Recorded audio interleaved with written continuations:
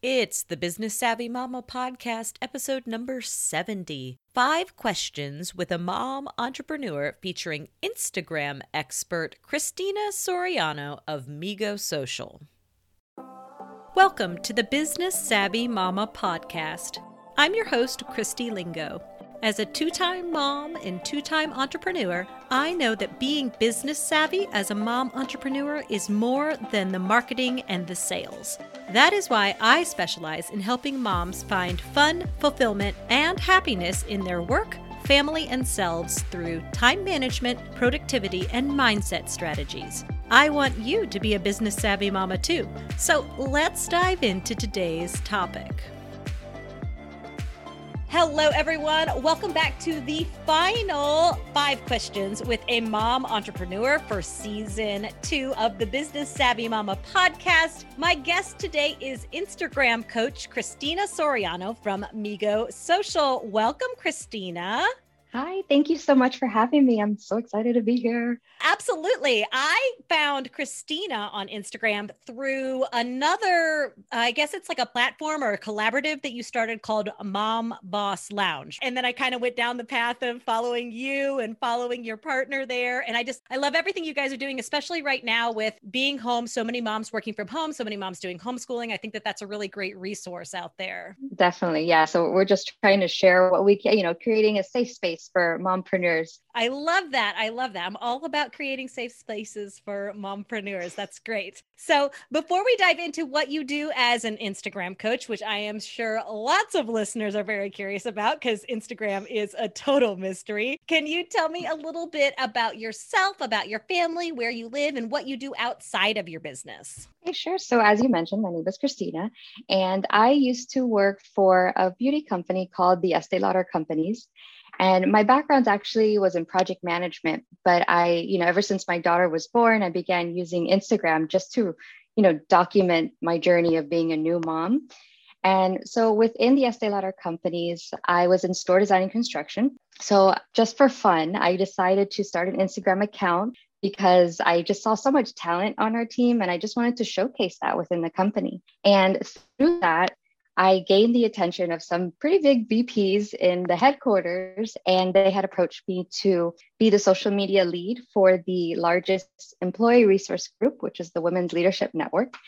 And I started, out of the Miami office, was able to take over Canada and the United States. And then right before COVID, I became the global social media lead. So that was a pretty high achievement for me. And that was aside from my real job.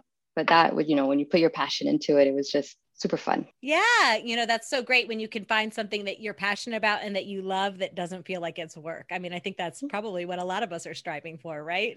Definitely.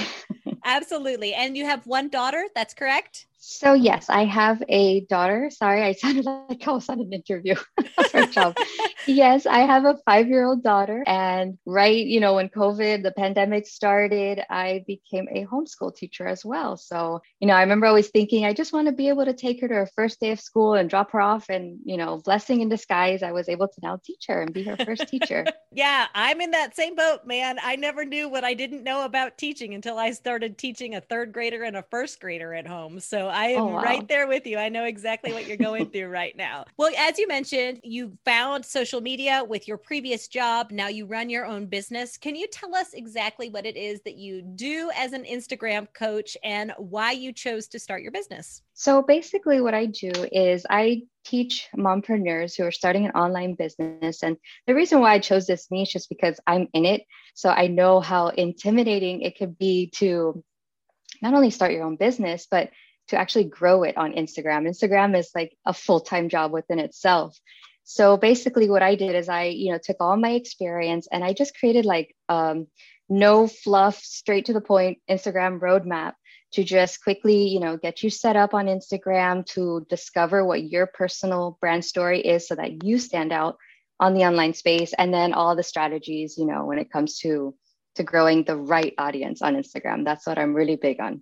Yeah, I mean, it is. You're right. It is a behemoth. And that's why not only are there so many like courses and things out there, but there's like full-time coaches and people that will do it for you because it is overwhelming. It can be absolutely overwhelming. And if it feels like that, that's when you have to search out people like you, right? The people that are the experts. Yeah, I'll just get you straight to where you need to go. Absolutely. I'm so big on coaches and experts because, especially when you are a mom entrepreneur, every minute counts. Like, if you are working, you are not with your family. And if you are spending a lot of time trying to figure things out for yourself, that's time you're taking away from self care. That's time you're taking away from your family, from your spouse, from your friends, from not being at work. So, it really is important to seek out those experts when you are struggling or you feel overwhelmed in a certain area. So, what do you feel like your strength is when it comes to running your business? So I feel that my strengths, I'm going to relate it to Instagram, is building an authentic community. You could have thousands of followers, but if there's low engagement, that affects the algorithm, which will affect your reach. So I'm all about building like a strong, supportive community, one that's actually going to engage with your content, one that's actually going to purchase what you are that you're offering, because they're just going to connect with you as a person, where you don't have to, put on this, I want to say front, but I'm going to try to use a more professional word, a facade, that you're just something, to keep it authentic with the people that you truly want to have as part of your tribe. Yeah, I think that is something, those vanity metrics of having thousands and thousands of people that follow you. And for some reason, we like to place a lot of our worth as a business owner in those numbers. But the fact is like you can have 30,000 people following you, but if nobody is buying what you're selling, it doesn't matter if there's 30,000 Exactly. people. It's better to have 50 people that actually want what you have, right? Exactly. And that's what you're saying as far as growing that authentic, engaged community and why it's so, so important, right? Yes, 100%. Okay, so we all have strengths, which your strengths, obviously, you've spent a lot of time working both in the professional world and on your own business and Instagram. We all have strengths, but we also have things that we're constantly working on. So, what would be a growth point that you found for yourself when it comes to your business? A growth point for me, and this is something that I struggled with at the beginning, just managing, having a full-time job, running 3 accounts for a global company, being a mom, now being a homeschool teacher. So for me, it was really planning and scheduling out my time and actually committing to it and sticking to it. So that's something that I've definitely had to work on. I'm so glad I'm going to binge on your podcast.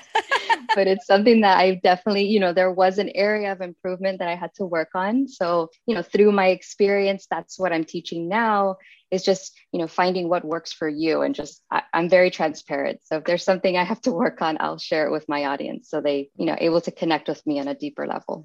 Yeah. And, I think that a lot of us, either we had some control of our schedules before we had kids or before we ran a business. But when you start to add those layers in on top, that's when, if you are mediocre or not so great at time management, that's when you really start to see those cracks. I think that as moms, we kind of lose track of things sometimes. And it's because we have so many balls up in the air. And the fact that you're able to recognize it and that you're starting to work on it, you're starting to learn what you need to prioritize and what comes first and what can be set aside so that you can homeschool your daughter or that you can spend some time helping people to grow their accounts. I think that awareness, just like with so many things, is the first step. Mm-hmm. And even with mom guilt, I didn't know that was a thing until I started the Mom Boss Lounge account with Naomi. And, she said, oh, yeah, that's a thing. Absolutely. I mean, there are coaches out there that specifically coach women around the idea of mom guilt. Oh.